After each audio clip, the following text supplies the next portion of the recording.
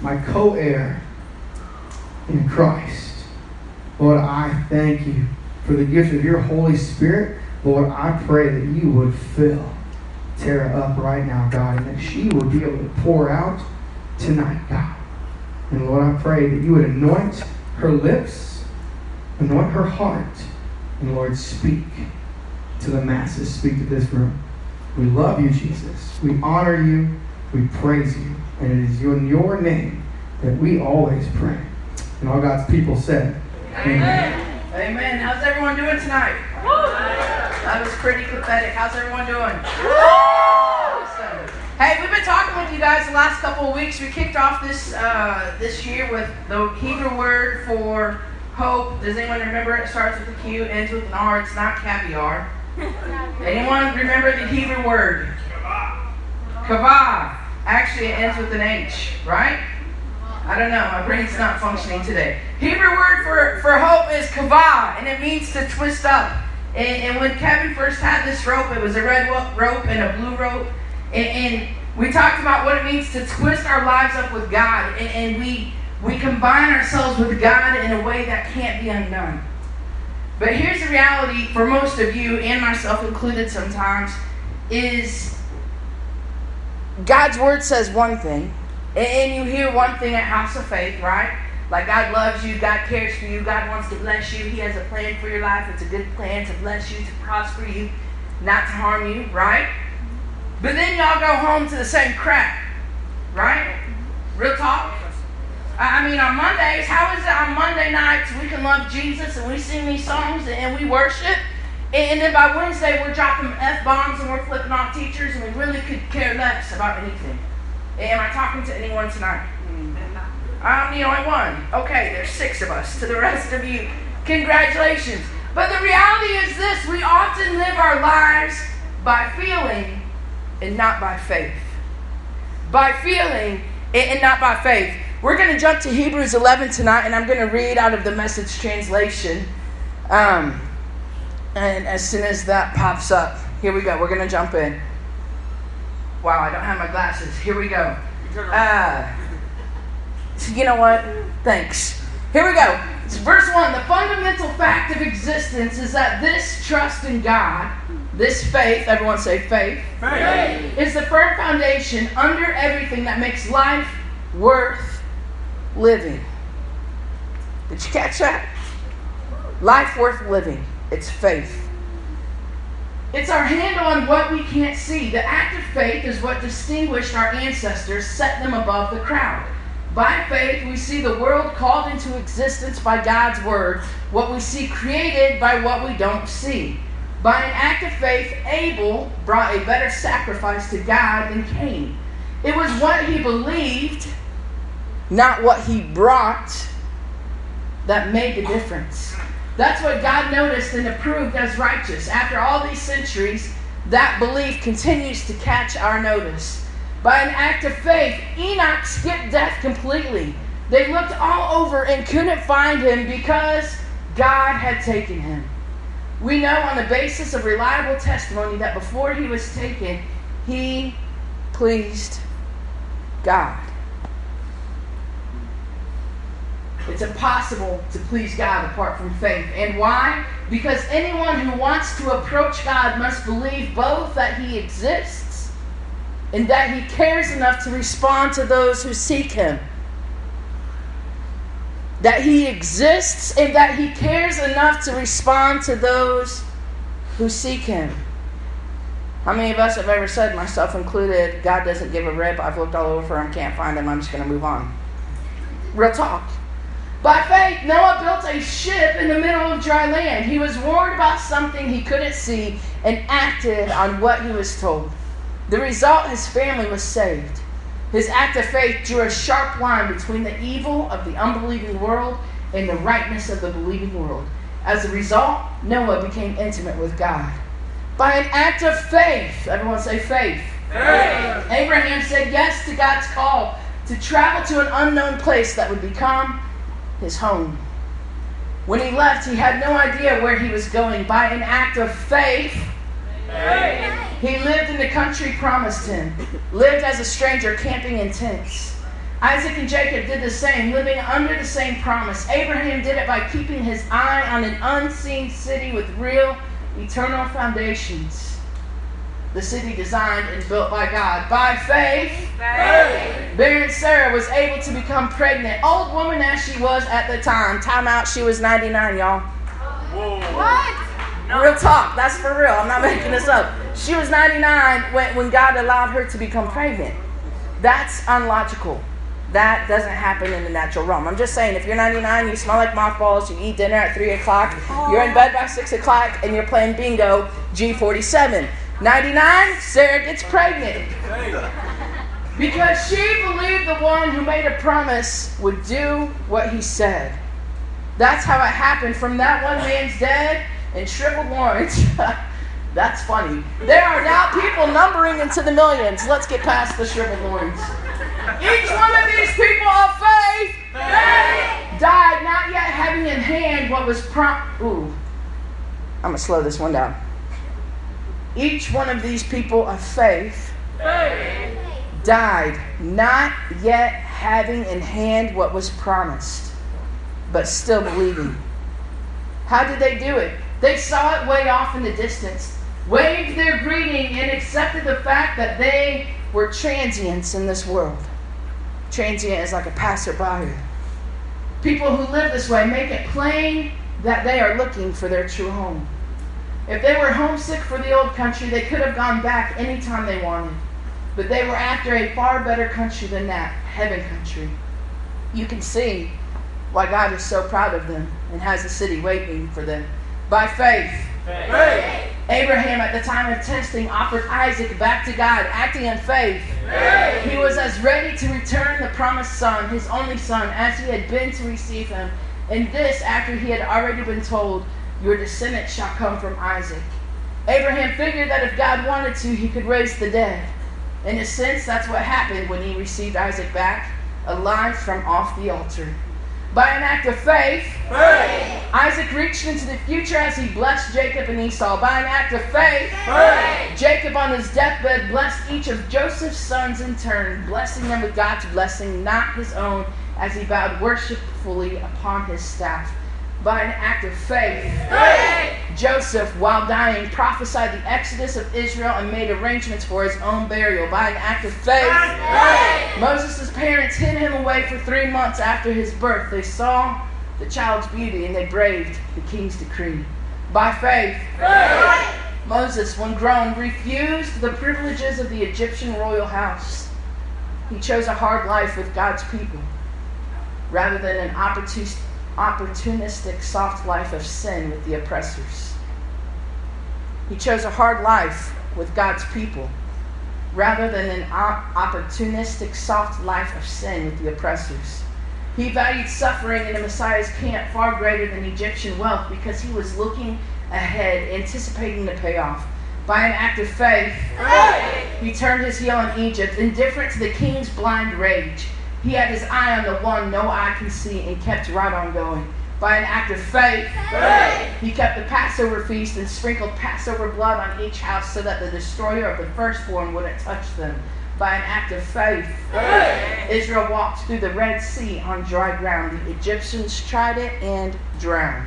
By faith, the Israelites marched around the walls of Jericho for 7 days and the walls fell flat. By an act of faith, Rahab, the Jericho harlot, welcomed the spies and escaped the destruction that came on those who refused to trust God.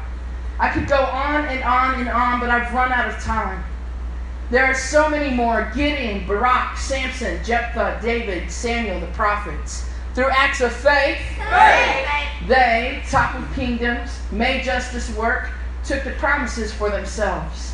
They were protected from lions, fires, and sword thrusts, turned disadvantage to advantage, won battles, routed alien armies. Women received their loved ones back from the dead. There were those who, under torture, refused to give in and go free, preferring something better: resurrection. Others braved abuse and whips, and yes, chains and dungeons. We have stories of those who were stoned, sawed in two, murdered in cold blood. Stories of vagrants wandering the earth in animal skins, homeless, friendless, powerless. The world didn't deserve them. making their way as best they could on the cruel edges of the world. Not one of these people, even though their lives of faith were exemplary, got their hands on what was promised. God had a better plan for us, that their faith and our faith would come together to make one completed whole. Their lives of faith not complete apart from ours. It says this in Psalm chapter 1, "Blessed is a man who does not walk in the counsel of the wicked, nor sit in the seat of sinners, nor stand in the way of scoffers." Actually, I might have messed that up. Someone might have sat in this. Hold on. Say it, Google. Sit. Yeah. Okay. Blessed. Let's try this again. Let me just look it up. I'm sorry, I didn't. Psalm 1. This is one of my favorite passages of Scripture. It's a promise, and this is what God says that we can be. But very few of us get to live like this. It says, Psalm 1:1, "Blessed is a man who walks not in the counsel of the wicked, nor stands in the way of sinners, nor sits in the seat of scoffers, but his delight is in the law of the Lord, and on his law he meditates day and night. He is like a tree planted by streams of water that yields its fruit in its season, and its leaf does not wither. In all that he does he prospers, but the wicked are not so. They are like the chaff that the wind drives away. Therefore the wicked will not stand in the judgment, nor sinners in the congregation of the righteous. For the Lord knows the way of the righteous, but the way of the wicked will perish." Translation: without faith, it's impossible to please God. Second translation: if you don't follow this book, if you don't follow this book, you can't be blessed. And here's what happens. All of us walk around and we say, "Oh yeah, I've got a Bible, it's on my shelf," or "I might take it to House of Faith," or "I don't," or "My grandma has a Bible and it's bigger than yours, so we're better than you," or whatever. And we don't ever get in here, and if we do, we don't do what it says, and then we're like this. This is how foolish we are, myself included. Ready? "Oh, God, bless me. Bless me. You love me. Give me some random money, Lord. Help me pass this test that I haven't been paying attention in class all year long." Right? Real talk, that's what we do, but it says in God's Word that that's not how it works. And we've been talking about this messy world in which we live. The brokenness, the chaos, the mass shootings, everything. And the reality is this: there's a God who comes in the middle of that mess, and his name is Jesus. And here's the beautiful thing about Jesus. He doesn't just enter into the mess and say, "Wow, House of Faith, you've got quite a mess here. Did you cuss during worship? Shut." No, Jesus enters into the mess and he says, "Listen, there's a better way. I have a better way, and it's going to work, and I'm going to bless you in that, but it takes faith." Yes, faith. Hebrews 11:1. "Faith is being sure of what we hope for and certain of what we do not see." And all of this rests on the character of who God is. Of who God is. But the reason you don't know is because you're not getting in your Word. Point blank. You come to House of Faith once a week and you get a quick 20-minute lesson, and that's what you try to live off of all week long. It takes faith, and faith comes by the hearing of the Word of God. Here's what we don't realize. The way in which you and I live our lives affects our lives. Every single decision you make will either help you understand Jesus more or it won't. Kixie is dumb. It's just dumb. I don't care what bumping song is on there or whatever. I don't even... It's just dumb. And here's why. Because it's telling you lies, and it's telling you all this stupid stuff that doesn't matter, and it doesn't help you know Jesus better. And you know what? When Jesus returns and we all stand face to face with Jesus Christ one day, you're not going to get brownie points because you know the lyrics to 10 songs. It's not going to matter. Every single decision you make in your life, the music you listen to, the things you watch, the things you read, the people you're hanging out with, it's either going to help you understand who Jesus is or it's not. It's either going to feed your faith or it's going to feed your flesh. That's why Kixie is dumb. And the reality is this: your faith will never grow if you don't feed it. We have exchanged faith for feeling. Here's what I hear all the time. I don't know where God is. I can't feel him. I don't feel like worshiping tonight. I don't feel like reading my Bible. It doesn't feel good to be made fun of for believing in Jesus. I don't feel like forgiving him. And guess what? Yours truly has said almost all of those. Anytime we choose feeling over faith, fear will win every single time. Anytime you choose to live your life by feeling over faith, fear wins every single time. Your feelings are going to lie to you. Guess what? I never feel like going to the gym. Oh my stars, never. Ever. I never wake up and say, oh, I can't wait to go to the gym today. But here's the reality. Once I'm there, guess what? I'm fan flippin-tastic. I'm doing like baby Shammo flips in the deep end because I'm just enjoying it. And it's the same thing. Do you know I rarely feel like reading my Bible? This might be a little honest, but I rarely feel like reading my Bible. But the reality is, once I get in it, I'm like, holy cow, Jesus said that? What? And once I'm there, it feeds my faith, and I can't stop. When you least feel like praying or worshiping or reading your Bible, that's when you should be doing it the most. Because life is hard, and you need this. And either you believe this to be true in God's Word, or you don't. And if you don't, then all of this is for nothing. Either you really believe that Jesus is God's Son and that He died for you, or you don't. But you can't live your life by feelings. Because guess what? One day you're going to say, oh man, I feel like loving Jesus today. It's House of Faith. We're going to sing some songs. Hope they pick me for the game. And then 3 days from now, when your parents are fighting or there's no food in the fridge or your best friend ditches you because she's dating your boyfriend who you thought was your boyfriend or whatever, you're like, man, I don't care about nothing. And then you acting crazy. That's because you living your life by feelings and not by faith, and it doesn't work. It doesn't work. You can't live your life by feelings. The commands of the Bible are not optional. It's not a buffet where you can pick and choose what you like and what you don't. Obedience is not choosing to say yes or no because you feel like it or you don't feel like it. Obedience is simply doing the right thing regardless of how you feel or think about it. I want to tell you 2 quick examples. Abraham. Abraham was a man who loved God and he trusted God and he obeyed God. And God promised Abraham, look, Abraham, I'm going to bless your family. And there's going to be so many people in your family that it's going to be as many as the sand on the seashore. But here's the problem. Abraham and his wife Sarah, they didn't have any kids.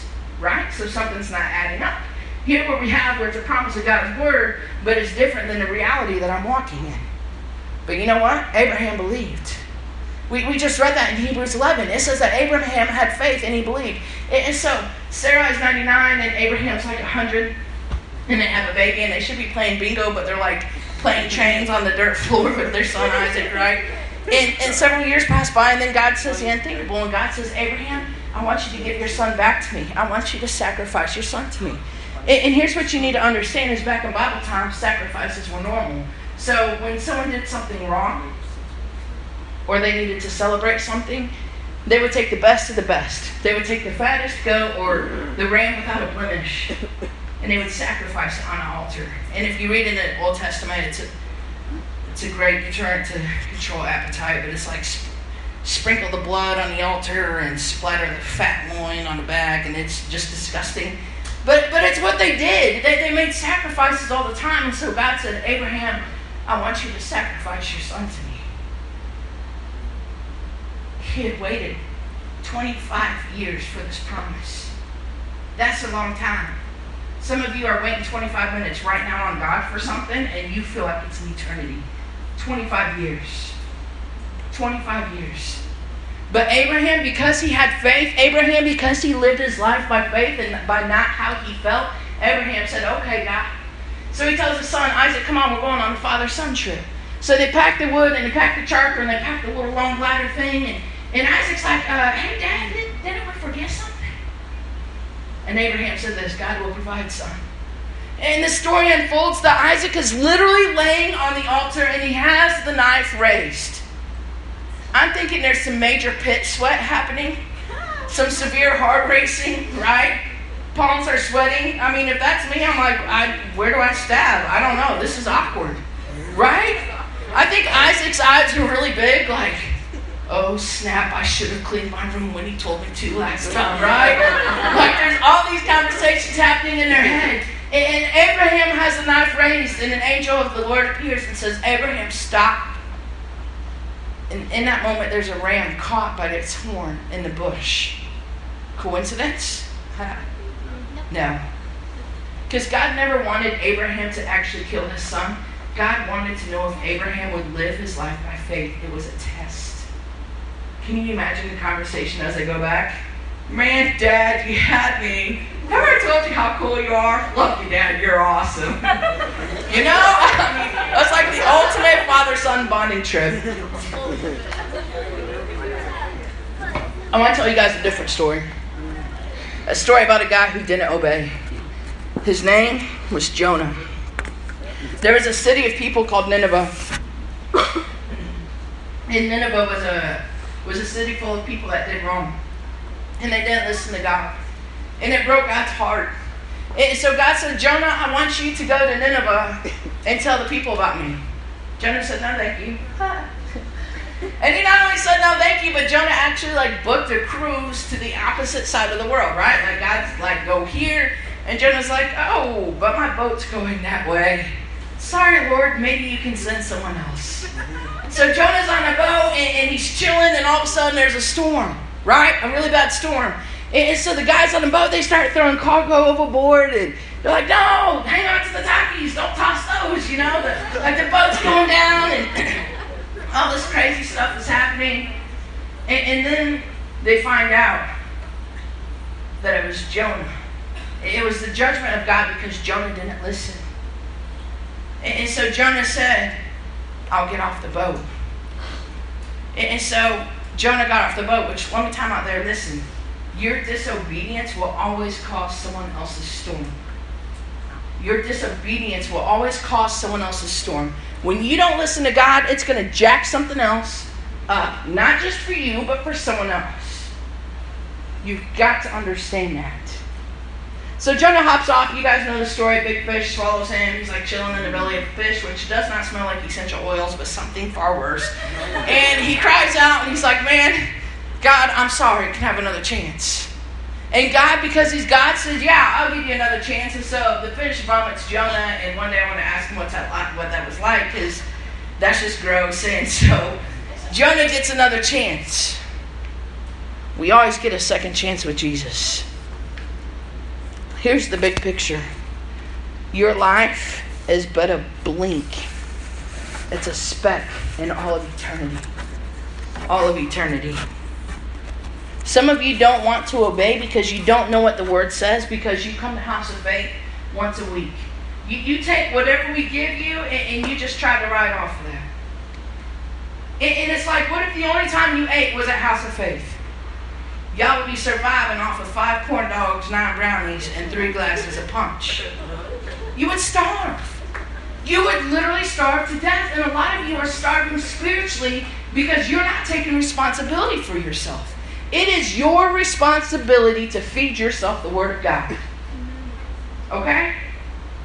We just work at House of Faith. And you know what? It's a lot of fun, and I love working here. But it is your responsibility to feed yourself the Word of God.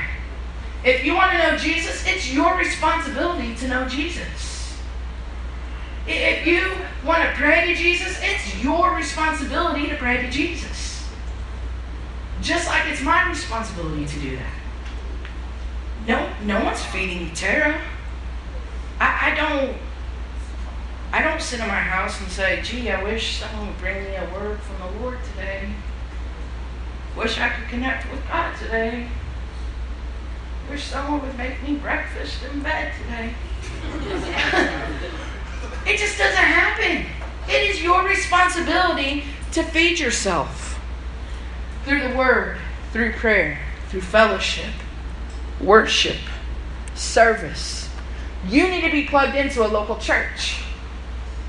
A lot of you think House of Faith is a church, and we kind of are, but listen, we want you to be plugged into a local church on a Sunday. We want you and your family to go, and if you don't know where to go, if you'll come talk to us, we don't bite, we'll help you. Because the reality is this, there is a cosmic battle happening, and right now you can't see it, but there are literally angels clashing with demons because the devil hates your guts. And what you need to understand is this, Jesus defeated Satan on the cross, but the devil's coming after you and he's coming after me as a consolation prize. And he's not going to stop. He hates House of Faith, and he hates you, and he hates your family, and he hates every single time that one of you open your word, even though you don't understand it, and he hates when we worship. He loves it when there's a technical glitch and things go wrong here. Because he hates you. So here's the point. If this isn't true, then why does he try so hard to trip us up all the time? And that's why you can't live by feelings. It has to be by faith. What if Hebrews 11:1, or that whole chapter, it's called the Hall of Faith. Like Hall of Fame, Hall of Faith. Yeah, cheesy, catchy. What if it read differently and then instead of by faith, it was by feeling? What if that happened? By faith, Abraham, I meant by feeling. Thank you for that shout out. Well, you don't have to shout out. But in Hebrews 11, what if it says that by feeling, Noah tried to build a boat, but smashed his thumb under the hammer and got mad and quit? Then Noah would have never made it. I mean, really. Well, what if it said that by feeling Moses' parents were scared, and so they tucked Moses into a backpack and spent the rest of their lives running? Right? Like, that would totally not be a hero. That'd be like, oh, that's awkward. My family was messed up. Right? What if, I gotta turn there. What if it said, instead of by faith, if it said, by feeling, the Israelites thought about swimming across the Red Sea, but panicked because they didn't have their arm floaties. So they turned and surrendered to the enemy. Right? But listen, this is how you and I live our lives when we live by feeling. They're called heroes of the faith because they lived their lives by faith. They believed in someone and something that they could not see with their physical eyes, and they held on to that belief no matter what. And here's what I'm trying to tell you. You will not make it without faith. You can't. And without faith, it is impossible to please God. And I know that if your faith is anything like my faith, it feels rinky-dink, really little small some days. But that's why we do it together. Because we're better together. Because when I'm having a bad day and I forget how big my God is, one of you is going to say, oh, hey, Terry, remember that one time God did that crazy thing? I'm going to be like, oh, yeah, I forgot about that. That was incredible. And when you have a bad day and you're discouraged and you forget how big your God is, I'm going to tell you how big your God is. He rescued you and He saved you and He allowed you the opportunity to be here tonight. And He saw past your failures and He saw past your hang-ups and your hurts and your habits. And He chose the cross anyway because He loved you. It doesn't matter how jacked your family is. That's not your story. Your story is, hi, my name is Tara and I'm a child of God and I'm loved by Him just as I am. That's it, point blank. And that changes everything. But that takes faith to believe, doesn't it? Because the reality is a lot of us don't feel loved by God. We don't feel it inside, so we're like, oh, God doesn't love me. Yes, I'll go eat worms. It takes faith. It takes faith. Jesus didn't endure the cross. Will you flip the mains off so they can see that? Jesus did not endure the cross so that we could pick and choose how we want to live our lives as His children. I want everyone to look at that picture right there. And I'm going to finish with this. You were created for so much more. If you need your faith to grow, if you need to be inspired about how big your God is, you need to go home tonight and read Hebrews 11. We read the entire thing tonight. Jesus didn't endure the cross so that you would be addicted to things. Jesus didn't endure the brutality of the cross so that you would live your life just thinking everyone hates you and you're never going to be anyone or anything. He created you with a destiny. He created you to be history makers and world changers for Jesus. But it's never going to happen if you live your life by feeling. Never. You have to have faith. Faith that this God is really real. That Jesus is who he says he is. That he really endured the cross to free you, to forgive you. It takes faith. It takes faith to believe that Jesus rose from the grave 3 days later, conquering every last demon in hell, and that he's going to come back one day to get us. That takes faith. It takes faith to believe that God sees you and God knows you and he numbers the hairs on your head and he has your name spelled correctly engraved on the palm of his hand. And it takes faith to believe that God sees every day when you wake up and he sees every night when you go to bed, not because he's some sort of psycho creep, but because he loves you. It takes faith. But if you live your life by feeling, you'll never make it. Because your feelings are going to lie to you. Your feelings are going to tell you that that's not true. Your feelings are going to tell you that that's not real. Your feelings are going to tell you that you're not forgiven. Your feelings are going to tell you that you're just a failure. Your feelings are going to tell you that there's no hope for your family or your situation or that you'll never do anything with your life. But your faith will tell you a different story. One that is true. Your faith will tell you this. I am a child of God, chosen and loved by him. I am forgiven and redeemed and restored. And God has an incredible plan for my life. God has dreams for my life that are way bigger than any of my dreams. And he has not forgotten me. He loves me. He sees me. He knows me. He hears me when I pray. That's what faith will do. But the choice is up to you. Will you live your life by feeling and be tossed around like in the middle of waves?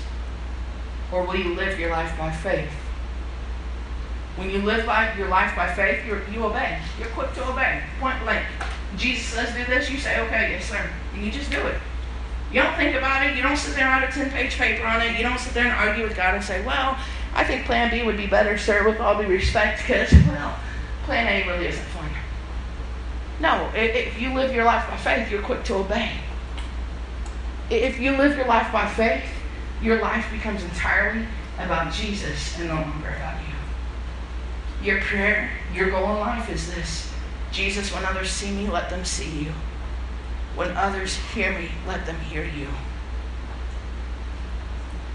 When you live your life by faith, all the things in your life will start to line up and get better. So, here's my question that I'm going to pray. How will you live your life? I heard a preacher one time say that everyone should be a Hebrews 11:41. There's only 40 verses in Hebrews chapter 11. But this person said that, you know what? Everyone should be a Hebrews 11:41. By faith, Tara, ... Today, by faith, Tara showed up to House of Faith. Told a bunch of teenagers that she really, really loves. That there's a God who is big enough to save the day. What will your legacy be? What will your life story be? God, thank you for tonight. Thank you for who you are. Thank you for your word. God, thank you that you are true and right and good and pure in all things, that you are faithful, that you are big enough. God, thank you that you rewrite our stories and they're good. God, rewrite our stories, rewrite my story, and let us be heroes of the faith. God, help us to understand the big picture of heaven and hell and eternity.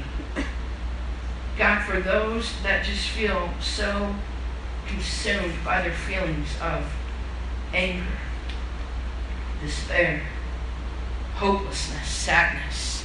God, for those who feel so overwhelmed by the stuff they go through at home, God, I'm asking in Jesus' name for breakthrough, that you would reveal yourself tonight to them, God. That they would go home and they would put their phones away and they would pull their Bibles out. God, that they would go home and they would turn the TV off and the video games off and that they would just sing a song to you. that they would talk to you. God, that you would give them a measure of faith that far exceeds those of Hebrews chapter 11. God, give us hearts that are quick to obey. Hearts that are quick to obey. God, we love you. We honor you in this place. In Jesus' name, amen.